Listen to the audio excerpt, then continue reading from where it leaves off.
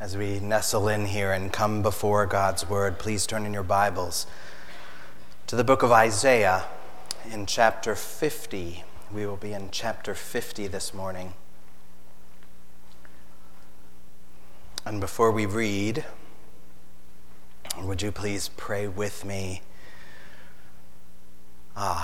Lord Jesus, you call to us. You've said to us, "Come to me, all who are weary and heavy laden, and I will give you rest." And Lord, we believe you. As we come now to your word, would you refresh us with it? Help us to deepen our trust in you. Guide us by your Spirit and open our hearts and minds to believe. We ask this grace in Jesus' name. Amen. I want to take this morning the bulk of chapter 50 of Isaiah. We won't read just these first 3 verses because they're a part of a different section, but we will pick up here in verse 4. So this is Isaiah in chapter 50, beginning in verse 4. The Lord God has given me the tongue of those who are taught, that I may know how to sustain with the word him who is weary. Morning by morning he awakens. He awakens my ear to hear as those who are taught. The Lord God has opened my ear, and I was not rebellious. I turned not backward. I gave my back to those who strike, and my cheeks to those who pull out the beard. I hid not my face from disgrace and spitting, but the Lord God helps me. Therefore I have not been disgraced. Therefore I have set my face like a flint, and I know that I shall not be put to shame. He who vindicates me is near. Who will contend with me? Let's stand up together. Who's my adversary? Let him come near to me. Behold, the Lord God helps me. Who will declare me guilty? Behold, all of them will wear out like a garment. The moth will eat them up. Who among you fears the Lord and obeys the voice of his servant? Let him who walks in darkness and has no light trust in the name of the Lord and rely on his God. Behold, all you who kindle a fire, who equip yourselves with burning torches, walk by the light of your fire, and by the torches that you have kindled. This you have from my hand. You shall lie down in torment. This is the word of God. Now, we are here nearing Christmas, but we are currently in a season of Advent. And typically, the way we see Advent displayed, at least culturally, is through calendars. Maybe you even have one of these at your home with the little windows or the flaps that you open, and maybe you get a chocolate or a little gift, and if it's chocolate, maybe all the future windows have already been opened all the way up till Christmas because just the craving set in. Those can be fun. They can even be helpful. But these Advent calendars sometimes frame the season as a sort of countdown to Christmas. That was different than the experience of Isaiah and the people of his day, and even for generations afterward. They did not know the day of the coming Messiah. They did not know the day this servant would come. So it was not a time of countdown to a particular day. It was a time of anticipation. So we have a little one in our house who's still starting and trying to get a grasp on time and how time works, and yesterday and next week and Saturday, and all of those are a little bit confusing as far as concepts go. So when our oldest, Eliza, knows that we have a visitor coming, for instance, she knows they're coming, but will wake up after nap and after every morning and say, Is Is so-and-so here today? Are they here today? Is today the day? That Advent is not a countdown to the coming, but it's just sort of anticipation, an ongoing anticipation. So as we look at these 4 servant songs in the book of Isaiah, we're not really asking, when will the servant come? When is Christmas Day, when Jesus will come? We're really looking at, what is he like? When the servant Jesus comes in Christmas, what will we see when he comes? So just as a brief reminder, a few weeks ago when we looked at the first servant song, we saw this servant as the bringer of justice, that he would restore the things that have been lost in the fall. He would set the prisoner free. He would bring light into darkness. He would cause the blind to see. He's the bringer of justice. Then in the second servant song last week, we saw him as the light of the nations, that he was really salvation to the end of the earth, that good news of great joy that will be for all peoples. And both of these servant songs are just brimming, bubbling with a hopefulness, peace, joy, all of those things. This third servant song and the fourth servant song are still hopeful, but they're hopeful with an edge. As we begin to hear here the pain of the servant. In this third servant song, which we've just read, we will see him as the vindicated sufferer. That's what we're looking at this morning. The servant as the vindicated sufferer. This theme of suffering continues into the fourth servant song even more intensely than we see it here. The fourth and final servant song is the most familiar, the most well-known. We often hear it around Easter. In chapter 53, for example, you'll recognize some of these. Verse 4, surely he has borne our griefs and carried our sorrows, and yet we esteemed him stricken, smitten by God, and afflicted. Verse 7, like a lamb that's led to the slaughter, and like a sheep that before its shearers is silent, so he opened not his mouth. Verse 10, and yet it was the will of the Lord to crush him. He has put him to grief. That's next week. We'll get to look next week at how the servant's suffering is unique, how his suffering had a unique effect for the people. But today, as we look at this servant's suffering, we want to see his suffering as instructive for us, as helpful for us as we look at his suffering.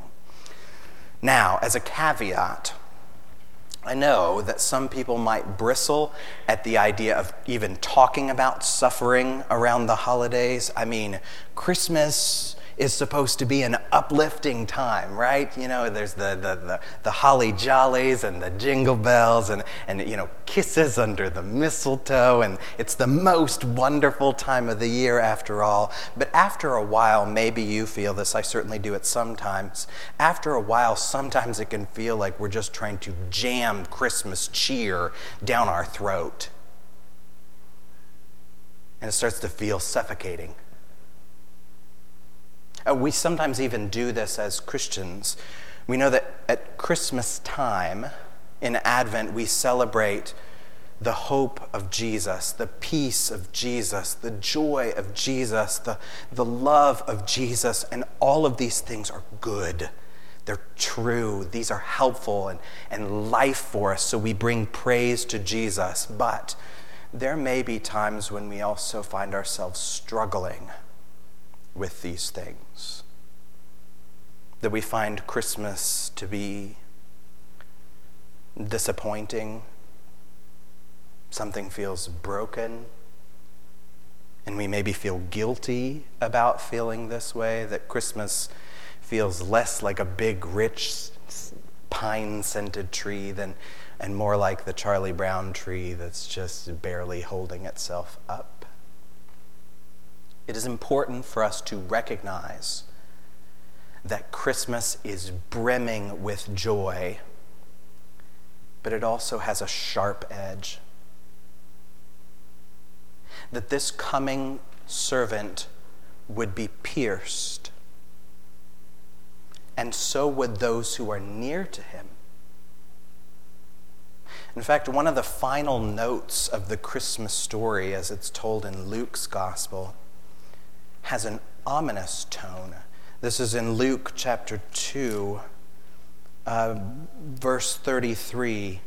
And his father and mother marveled at what was said about him, about Jesus. Verse 34, and Simeon blessed them and said to Mary his mother, behold, this child is appointed for the fall and rising of many in Israel, and for a sign that is opposed, and a sword will pierce through your own soul also, so that thoughts from many hearts may be revealed.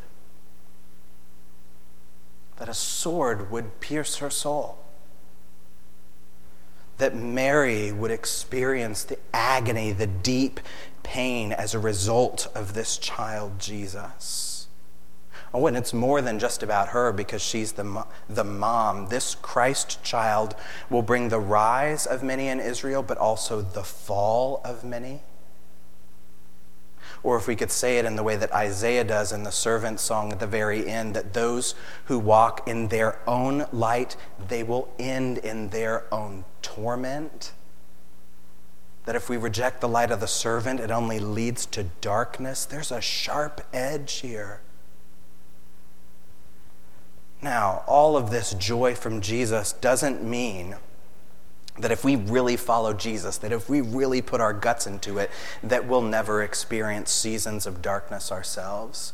We know that the Lord really does give real hope and peace and joy and love, but our lives as Christians are not just one continuous mug of hot chocolate. It's more complex than that. In fact, we should expect it to be different. If we are heirs of Jesus, the scripture says, if we are co-heirs with Christ, we will suffer with Christ.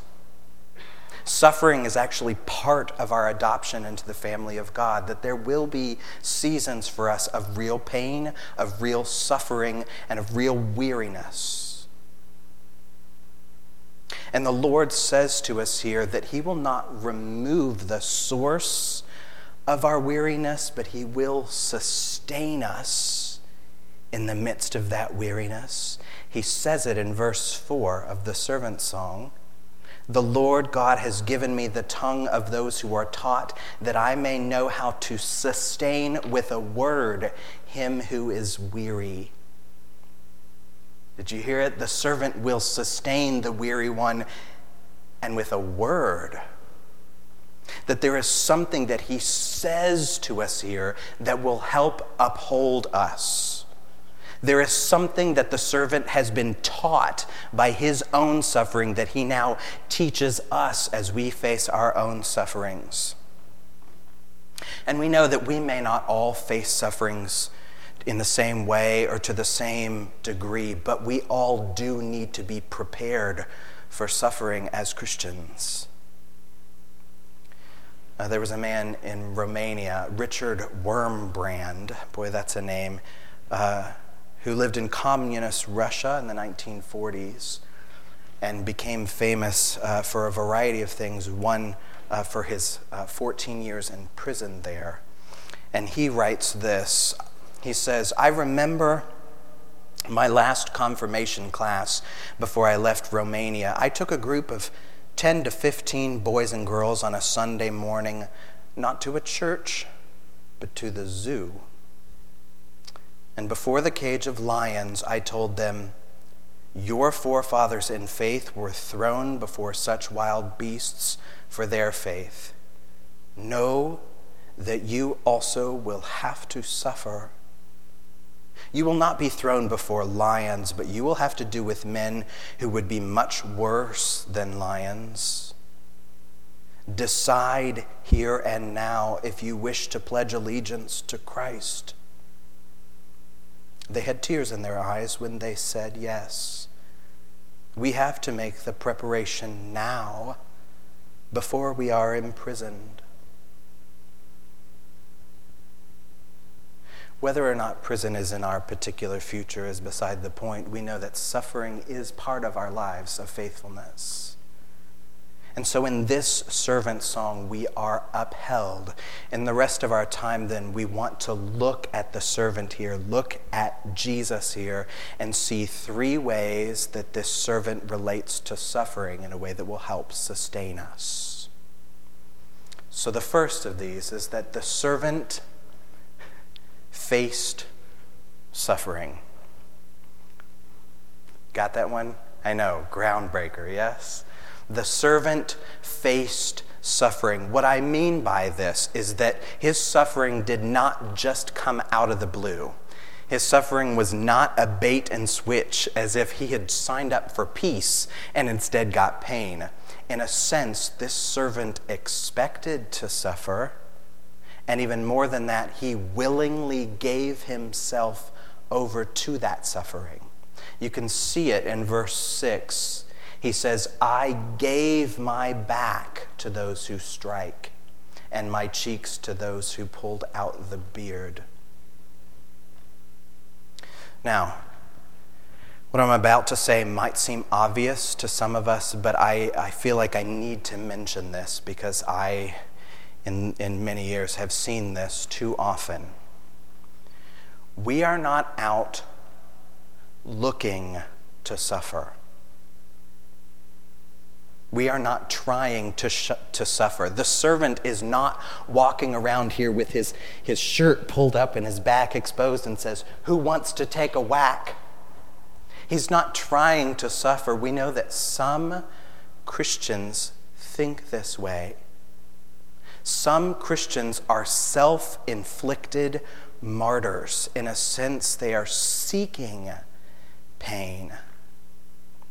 And they might do this because they think it somehow makes them holier or perhaps more acceptable in the sight of God. Or perhaps these people are so guilt-ridden that they think that they just deserve all the suffering, and so they end up asking for it, even inflicting it upon themselves. Sometimes this even involves dramatic things like physical cutting, or even to the point of suicide. If you are now or in the future in that position, in one of those positions, please let someone help you through that. We know that there is lots of ways this might be manifested, but to seek out suffering, that sort of mindset is not healthy, it is not good, and it is not the call of Scripture. We know that Jesus suffered, but he didn't seek it out. He prayed to the Father, Lord, let this cup pass from me, yet not as I will, but as you will. We know that we do not seek out suffering, and yet we also don't need to run and hide from suffering. That when Jesus was arrested on the night before he was crucified, he says to those around him, don't you know that I could call down 12 legions of angels to stop this? And yet he didn't. And yet he went with his captors willingly. In a sense, this call to willingly submit to suffering is a call to all of us as followers of Jesus. That we're to face suffering when it comes, even to give ourselves to it. Jesus says as much in the Sermon on the Mount in Matthew chapter 5. Let me find it. Verse 39, Jesus says, but I say to you, don't resist the one who is evil, but if anyone slaps you on the right cheek, turn to him the other also. If anyone would sue you and take your tunic, let him have your cloak as well. If anyone forces you to go 1 mile, go with him 2 miles. This is supposed to sound radical, but some people might say, wait a minute here. It almost sounds like Jesus is encouraging us to receive abuse. It's not what he's saying. We need to hear this with wisdom. So we should not allow a person to beat their child, for example, or their spouse. That is wickedness. Or we should not just let people walk over us as if we're some sort of doormat without any sort of boundaries. And if we see even physical aggression in our going about our daily days, we often should step into that to stop it, to give some help if we can. What Jesus is after here is that we should rid ourselves of retaliation. We should not retaliate when suffering comes. Now, some people go, wait a minute, but that just sounds weak. I don't think I could let somebody do that to me. This is not weakness. Weakness is if you can't do anything about it. This is strength. Strength is if you could retaliate, but you choose not to. You could fight fire with fire, but you choose not to. That if someone spits fire at you, it actually takes more strength, not less, to avoid the temptation to pour more fuel onto that fire. There's a unique kind of freedom then that comes with this. That instead of being bound to some sort of reactionary kickback, you hurt me, so now I will hurt you. Instead, we give our backs to those who strike us. We give our cheeks to those who would pull out our beard. The servant faced suffering. He willingly gave himself to it. So that's the first but. This does not mean that he was unaffected by suffering. Here's our second observation from this servant song, that the servant was defaced by suffering. The servant was defaced by suffering. There are lots of potential sources of suffering. You know, we could name lots. Suffering that comes as a result of nature, for example, tornadoes and floods and all that come with that. There's suffering that sometimes comes from circumstances. Loss of a job, loss of a loved one, maybe loss of health or mobility. And then there's suffering that is intentionally inflicted by a person. That's the kind of suffering that we see here. There sometimes is a physical aspect of that. We saw this already, that his back is struck, that his beard is plucked out. Ouch. But we know that we are more than just physical beings. That there is a type of suffering that can be inflicted upon us that goes deeper than our skin. Suffering that hits the spirit, that hits the mind, that hits the emotions. That's what the servant experienced if we read on in verse 6. He talks about his back being struck, his beard plucked, and then he says, I hid not my face from disgrace and spitting. That he was humiliated here. That he is defaced. There may be times in which this may happen to us because we follow Jesus. It might not be literal spitting in the face, but there are still many ways to deface a person. People may call us as Christians, may call us stupid, call us backward, call us harmful to society. They might see us as outdated and outnumbered and out of step with the culture.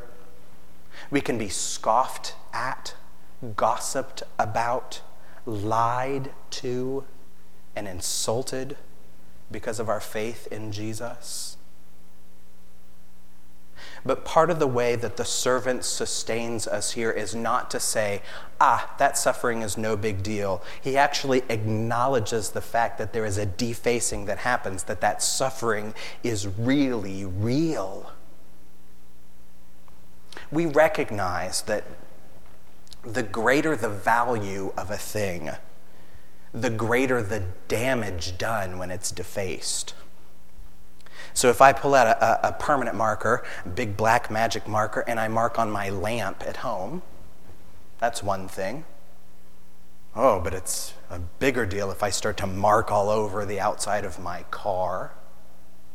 Or if I went to a museum and began to mark all over the Mona Lisa and other classic paintings. We know there is nothing more valuable in all of God's creation than human beings, ones who are made in the very image of God. So to deface a human is to just take a permanent marker and scribble all over the soul. That happened to Jesus too. We should not think that he's just above all of this because he happens to also be God. The servant was defaced by suffering, and we need to recognize that. Now, there's the first two, that the servant faced suffering willingly, that he was defaced by suffering, that the suffering was real. But where do we go now? Here's the third and final one, that the servant was flint-faced through suffering. The servant was flint-faced through suffering. I know that's an odd way to say it. No one says that, but that's the image that the writer uses here, and I love it. So I don't want us to get away from it. It's in verse 7. He says, "The Lord God helps me, therefore I have not been disgraced. Therefore," here it is, "I have set my face like a flint." Now, what does that mean? That he set his face like a flint? It does not mean that he was stone-faced. You know what I mean? Where there's just no expression at all. We know that some people try to deal with their suffering, this is especially true of men, by pretending that it doesn't bother them. And that's more like John Wayne than it is like Jesus. If we're stone-faced, that doesn't get rid of it. It just buries the effect of it deeper. If we take an unfeeling or sort of stoic approach to suffering, we run the risk not of being less damaged by it, but being more damaged by the suffering. When the servant says he sets his face like a flint, what he means here is that he is determined to get through it.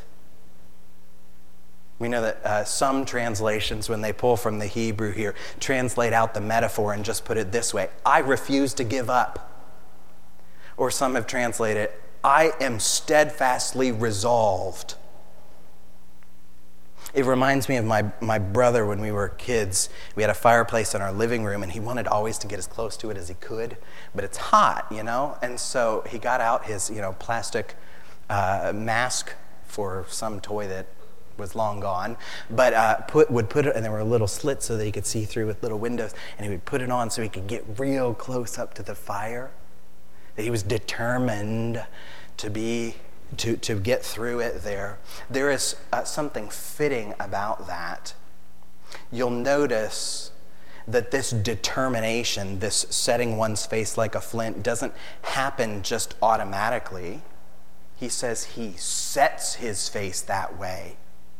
He makes himself flint-faced. Now, how does he do it?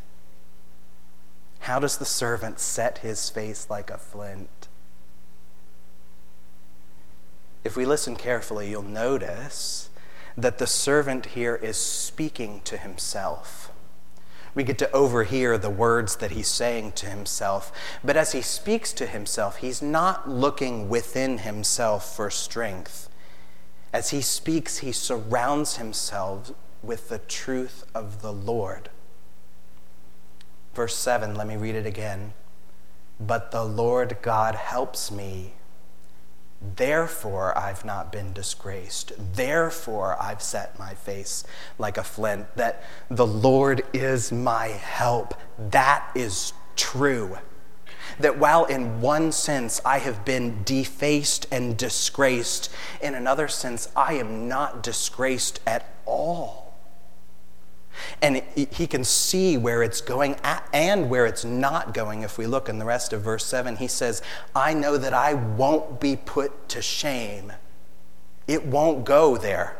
I won't end in shame. But, verse 8, he who vindicates me in shame, or he who vindicates me is near. The end of all of this will be vindication. To be vindicated means to be proved right, or to be set right again. So the servant calls on this big heavenly courtroom, and he brings this case against the adversary who's been doing this to them, and he says they'll be eaten up like moths tear up an old shirt, but the Lord will help me. I will be vindicated, he says. Jesus is never just a sufferer. He is always a vindicated sufferer. A sufferer who gets made right. His disgrace will always end in glory. His humiliation always ends in exaltation. Even his death ends in resurrection of new life that can never die. And that is true of every Christian too. That if you are in Jesus, you are never just a sufferer.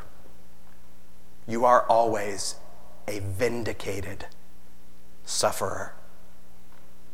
You may not be to the vindication part yet, but it will come. This is the word of the Lord that will sustain you in your weariness, that the Lord God helps you. He is able to make you face suffering willingly.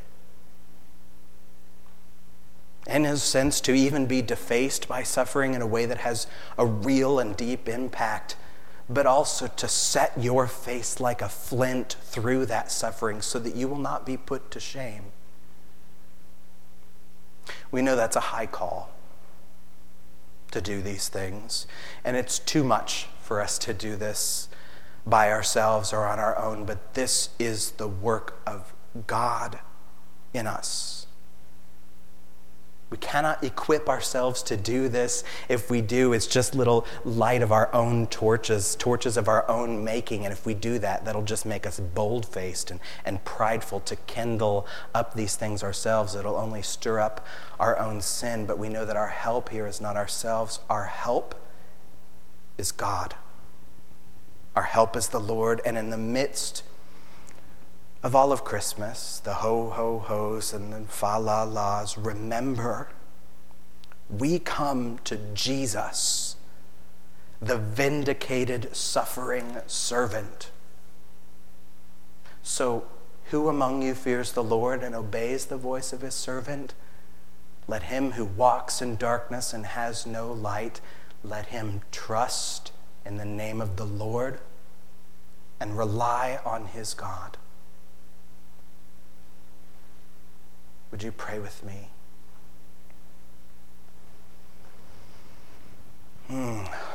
Lord Jesus, we know that in coming to earth, you took the form of a baby, truly human, a servant, and you willingly humbled yourself to become obedient even to the point of death on a cross. But Lord, your suffering is vindicated. You are alive in glory. You are highly exalted so that we would all confess that Jesus Christ is Lord. Help us to continue in that truth. Help us, Lord, to trust you and to rely upon you even in the midst of our sufferings. We give you praise. In Jesus' name we pray. Amen.